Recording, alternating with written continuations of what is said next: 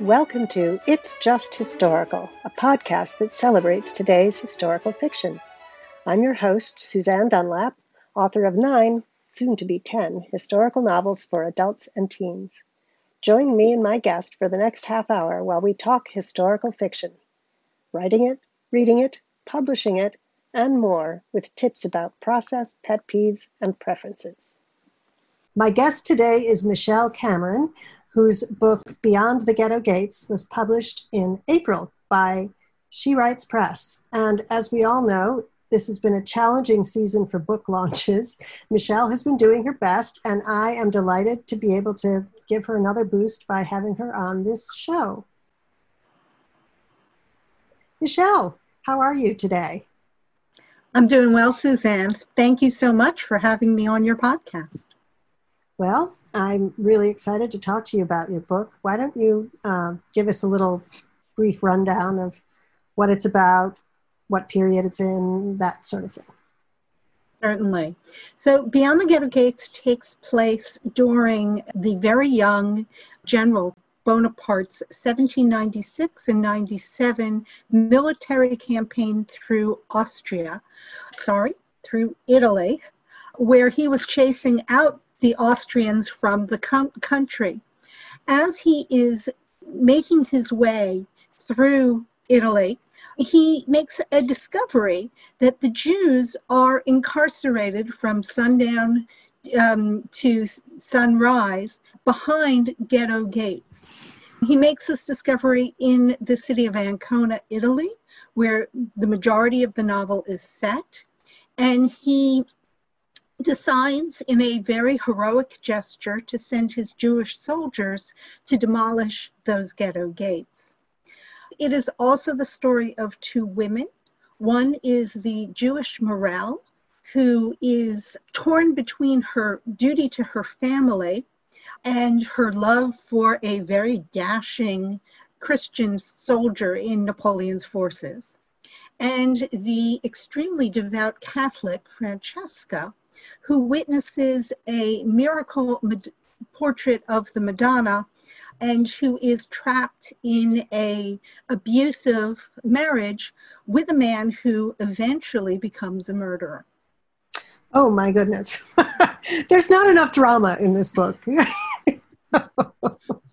And yeah, so it sounds to me like you've really tackled a subject that has a lot of layers to it.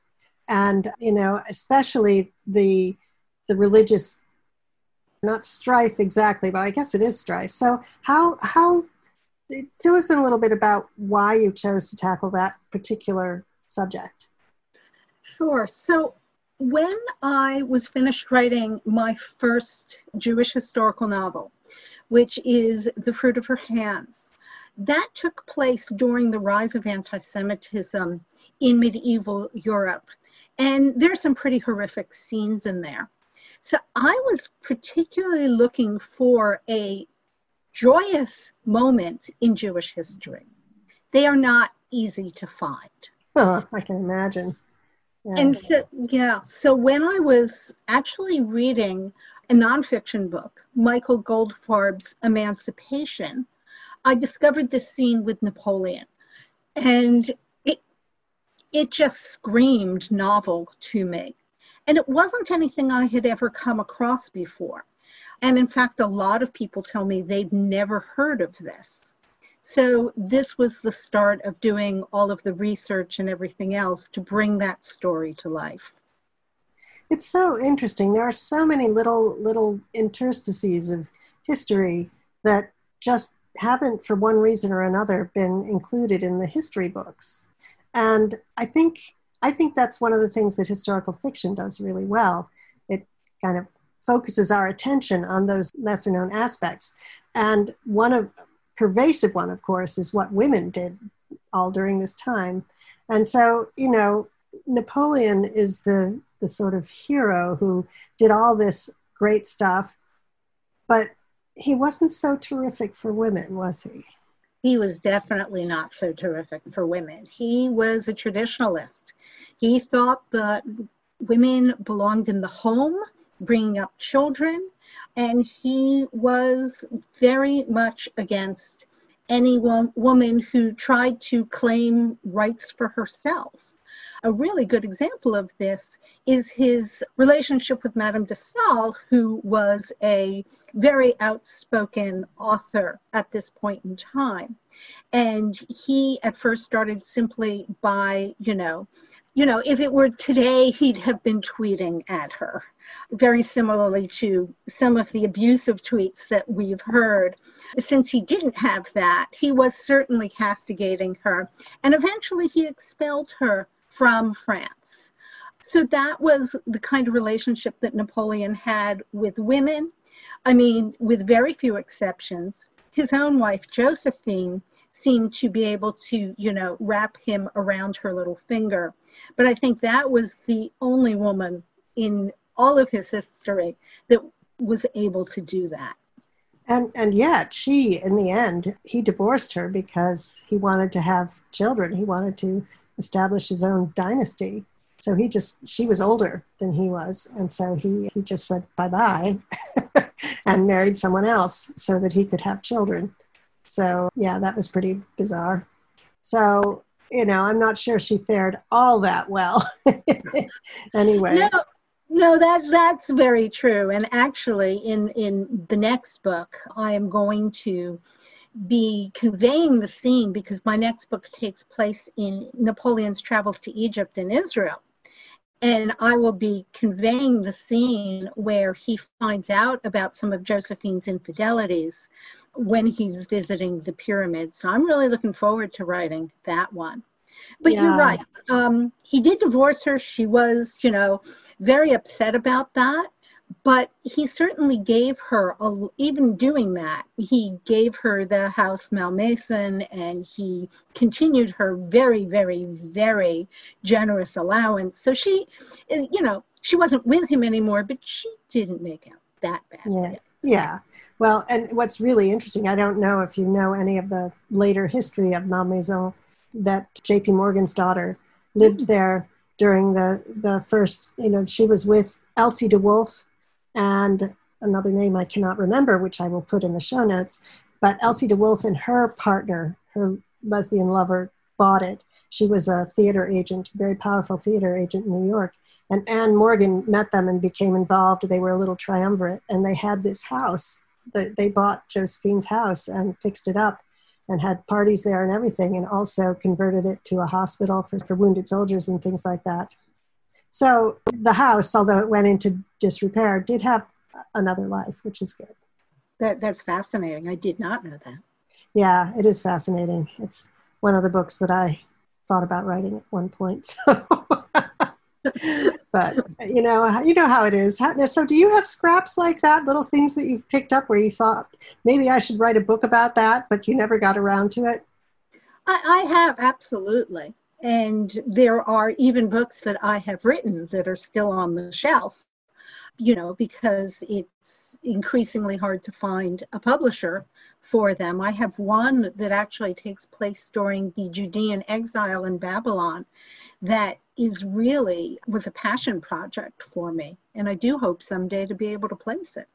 Yeah, I know. It is a problem. Historical fiction nowadays seems to be centered mostly on World War II. But I don't know. I think it'll come back. I think that fashions change and we just have to keep plugging away. No, I agree. It's funny because when my son, who works in publishing, and I go into bookstores, we'll go over to the historical novel table and we'll say, oh, look, plain, all of those World War II books with the woman standing in the trench coat. But I do see some little bits of it possibly turning around. I mean, certainly the Hamilton craze is helping bring people at least to the American Revolution. And there have been some books published in sort of the French Revolution time frame. So I'm hopeful that there will be a lot more interest in that period. Yes, and the thing is that, it's ultimately, I think readers will drive it. Readers will pick up books they're interested in. And but they have to be out there for them to pick them up, which is always a problem. But the other thing is there are so many other paths to publishing these days. Yes. You don't have to. Yeah, you don't have to. I mean, although, yeah, that would be nice. It's nice if you can get the big contract with one of the big five. But so maybe you want to talk a little bit about that. Well, sure, because I know both you and I are exploring those other paths to publication right now. And it was one of the decisions driving me to go with She Writes Press, which is what's called a hybrid press. There were a lot of things. I actually had an opportunity to publish this book with a smaller print house. And what I ended up doing is I ordered one of their books, and I took those two books around with me and said, which of these two would you pick up in a store? And unilaterally, it was the She Writes Press book, because where they are very much like mainstream publishing is in their covers are gorgeous. The production values of the interiors are great. And they have great distribution and, even a sales team. Where they're very different from regular publication is that the author invests in the financing the book. And I have to tell you, it's not cheap. It's not cheap at all. And I really hesitated before pulling the trigger on it. And I have no idea if I had any inkling, of course, no one had any inkling about the pandemic, if I would have made that decision, because of course it's harder to reach readers right now, even though things like this are a huge help. But yeah, so the finances are daunting. You end up paying for what I call the platform, which is just, the cover design, the interior design, the editorial, and then you pay for printing. So there's a lot that goes into it, and that doesn't even count publicity. So yeah, it's the great thing about She Writes, though, as well, is it's not self-publishing. They're not just picking up anybody who comes along. They do look at the quality of their books. And actually, one of the really amazing things is they've been in business 8 years, and they just noted that they've won about 1,000 awards out there, which is amazing. Yeah, and Brooke Warner, who's the CEO, is a really impressive person. She's very smart and and the thing that impresses me about, I'm not with She Writes Press, I hasten to add, the cost was just too high for me, but that doesn't mean it isn't worth it. But the thing that strikes me about She Writes Press is they also establish a really strong community of authors, and they put a lot of support behind their authors. I mean, that doesn't mean paid publicity, but there are this kind of organization that really supports their authors. No, that's absolutely true. And with every new cohort that comes in, there's a lot of people who've been through the process who are happy to share what they've been through to help the authors who are coming up. Absolutely. So, sure. Michelle, it's hard to make a living as an author, and books often don't, show a lot of revenue, but they're really great for getting you out there and for demonstrating who you are and what you write. But you also teach writing. You have an organization you're part of. Could you talk a little bit about that? Absolutely.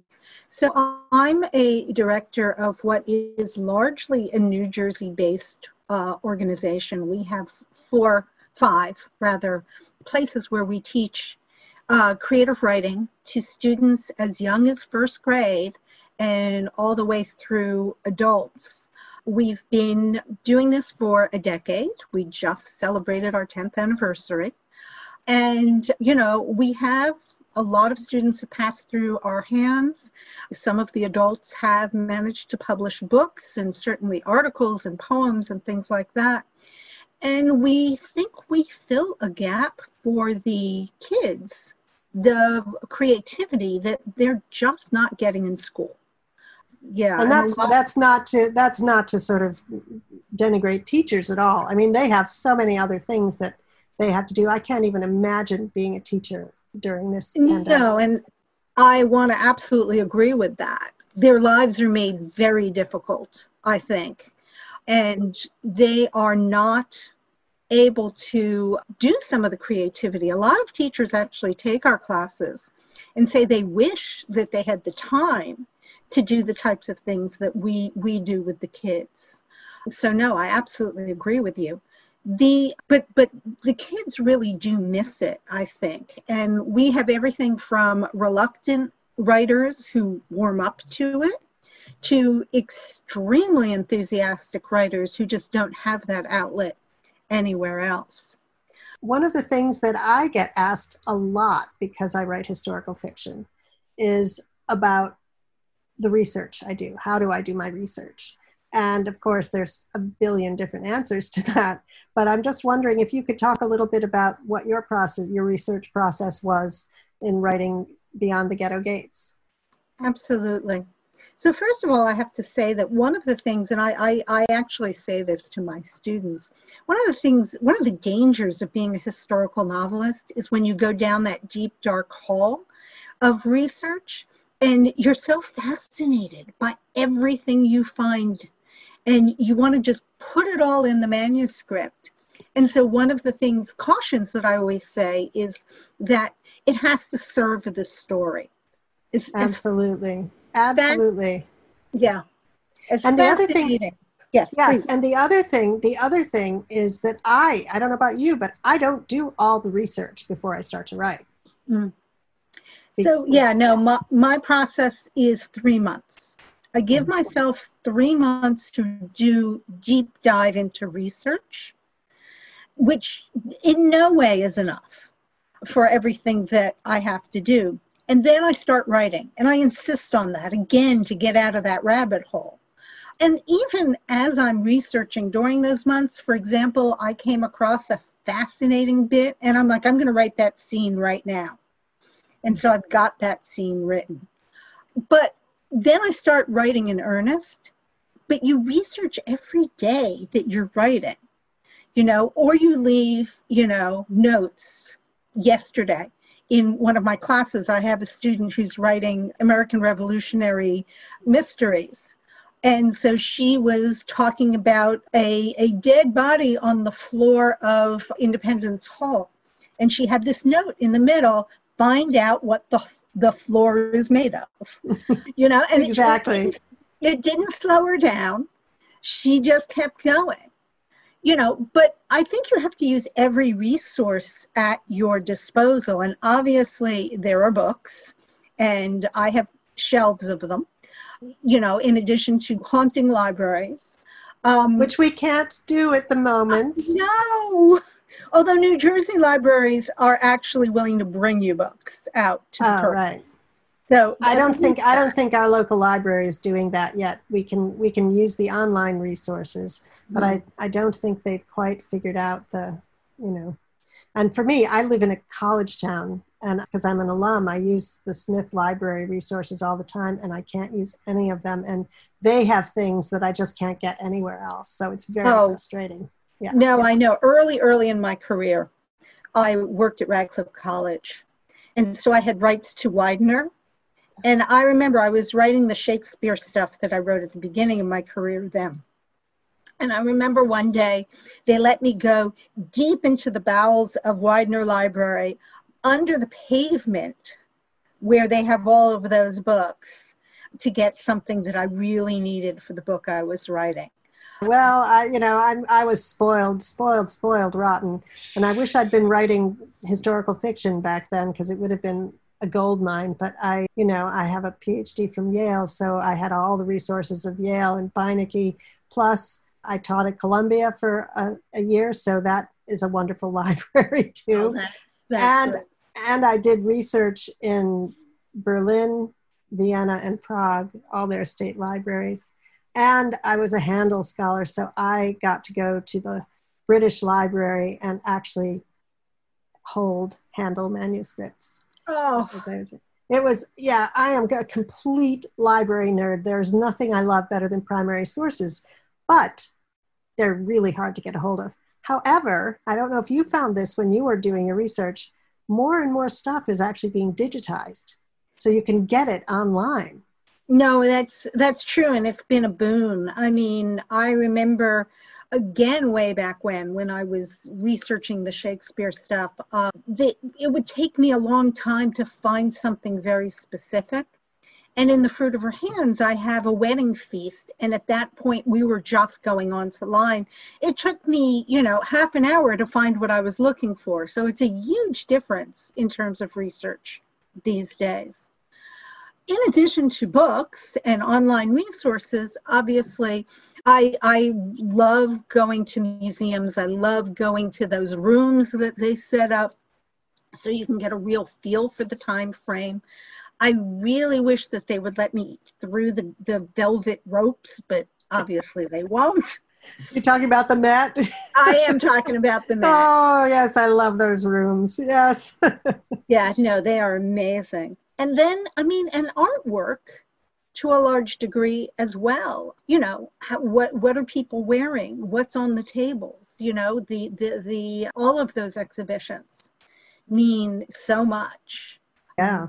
So yeah, definitely all of that as well. So again, that's part of the 3 months, but also all the gaps that come into the manuscript.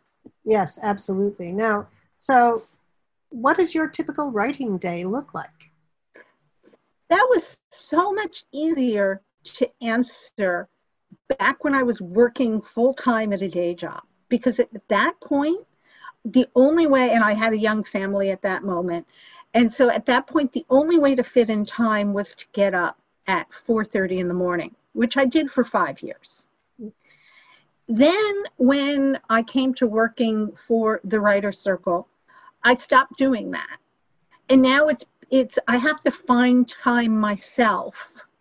And so in a lot of ways, it's like any other college teacher. We have time off. So I do a lot of chunks during those periods. But I'm a huge believer, once I've truly embarked on writing, I'm a huge believer in you have to put in at least, 15 minutes, a half hour a day to keep your project at the, top of your mind. Because it's so hard when you drop something and then you come to pick it up again. So I'm very disciplined about getting at least small chunks in every day of writing. I'm a morning person, so I try to get up and do it, even if it's not 4:30 in the morning. I do try to do it first thing when I'm fresh and the writing comes. Now, I have a question for you. Do you use a journal at all?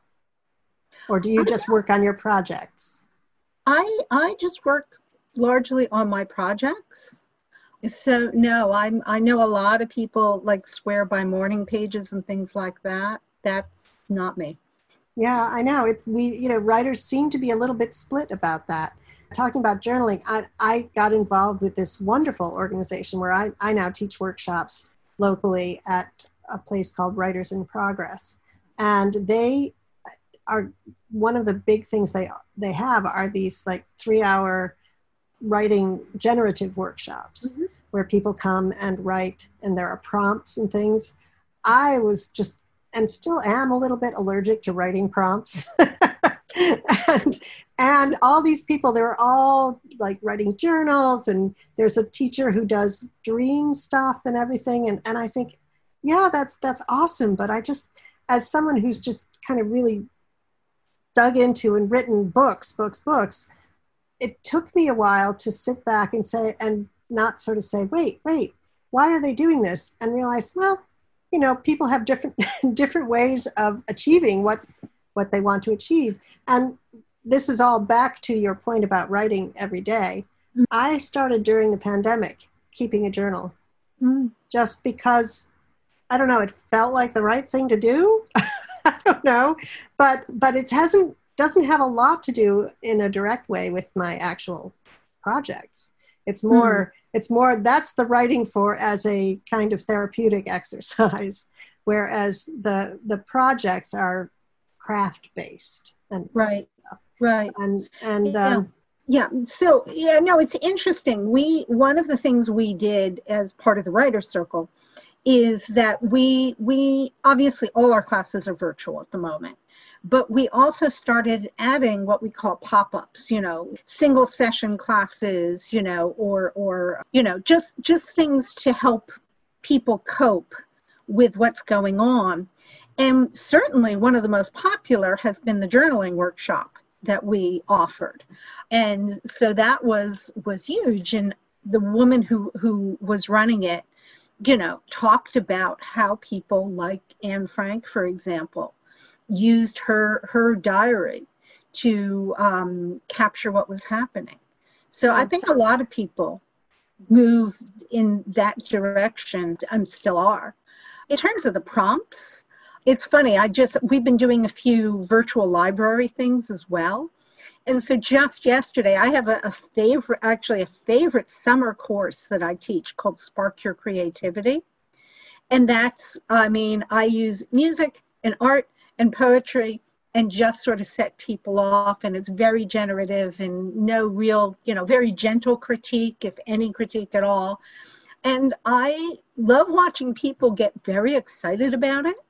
But I'm like you. I'm like, okay, but if somebody played a piece of music for me, I'd try to relate it to my project.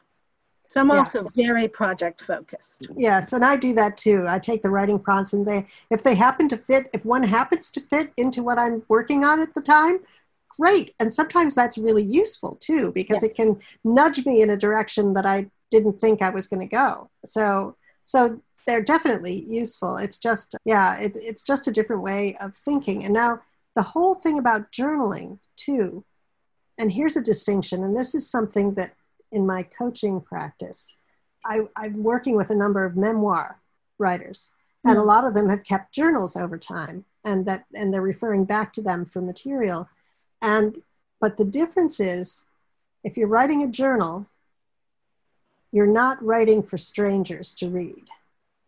It's a different process. When you're writing a book, sure, there's material in there, but you have to change your mindset completely, because you're writing something, you have to convey enough to your reader that they'll be able to enter into it, as opposed to, and when they get it, it's usually really good and they understand that. But so, and it is freeing. This is the other thing. It is freeing to write a journal and say, no one's ever going to read this but me.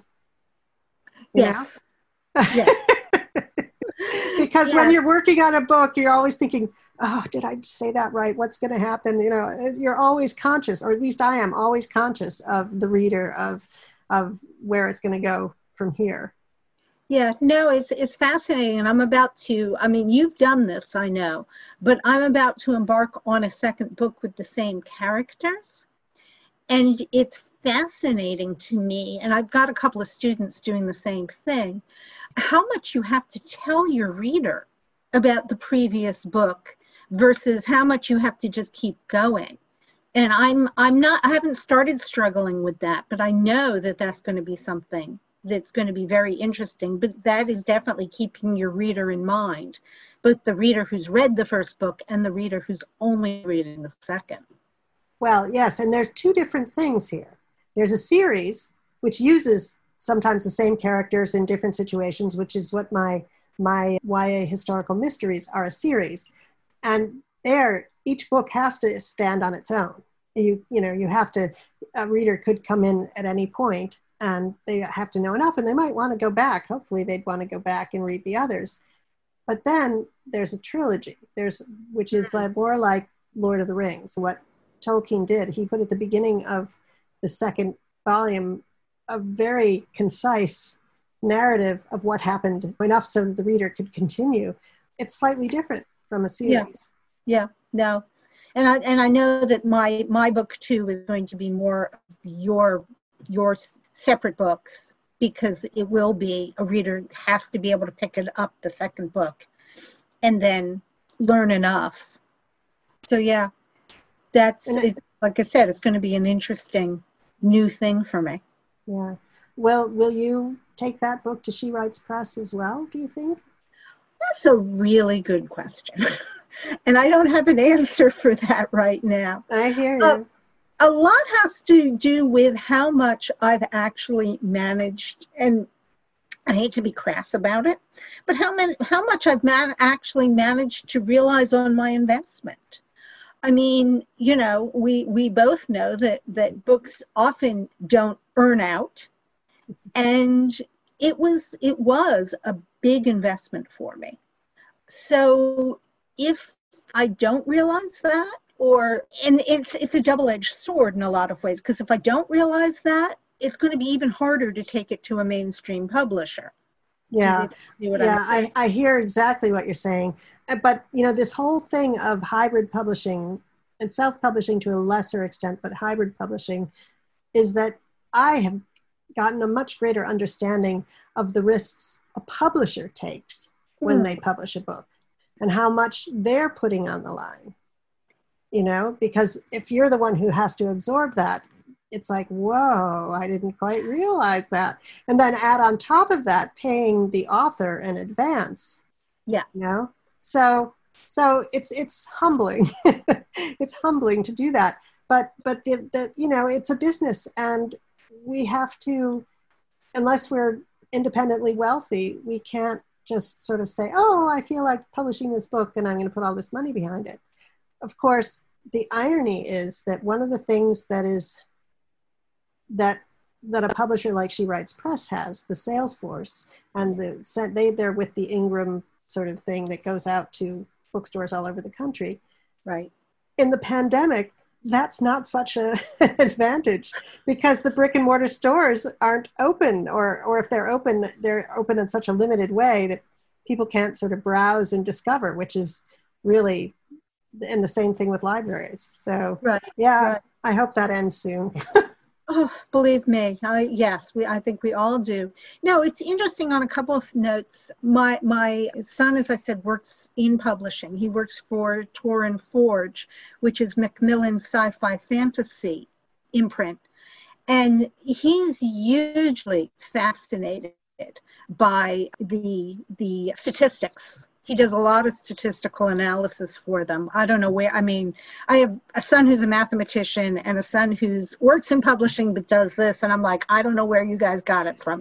Not me.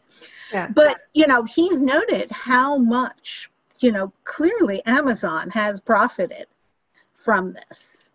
And then, as you were talking about, Brooke sent an email out to her authors and was basically saying, look, it's not been as bad as people might think in terms of certainly Amazon sales as well as library sales. They seem to have held steady with those at least. But the brick and mortar obviously are a problem, and I'm doing my utmost to help the one closest to me by ordering directly from her. And, certainly sending people to, the new, bookshop.org. Bookshop.org. Bookshop.org. So, it's going to be very interesting to see how we survive this. Yes, it is. So I don't want to keep you too much longer, but do you have any words of wisdom that you would give to writers out there at this particular time? It's always hard to just try to figure this out on your own. So you were talking about the She Writes community, but there are a lot of writing communities out there. The Writer Circle is one, the one that you work with is another. And my whole writing career started when I started seeking out other writers. And having, coming into a community where people would share their experiences and would help me along the way. So that would be my big piece of advice for writers, is find a writing community. If you can't get together at the moment in person, I think most of these communities are trying to do things via Zoom, try to get things done virtually. So that would be what I would say. Well, thank you so much. This has been such a fun conversation. And I will put links to bookshop.org with Michelle's lovely book, which I'm partway through and absolutely adoring. And also the Writer's Circle, writerscircle.com, is it? The Writers Circle Workshops.com. Okay, all right. And my own, I'm at SuzanneDunlapEdits.com. That's my book coaching website. And I'll put all the links in the show notes, of course. But thank you so much. And I really, really appreciated this. And it's always fun to talk to you. We need another New York City face-to-face get-together at some point. We really do. And this has been a lot of fun. And thanks for embarking on these podcasts. Thanks so much for listening. I really appreciate you coming on to this historical fiction podcast where I've had the pleasure of being able to talk to some pretty amazing writers.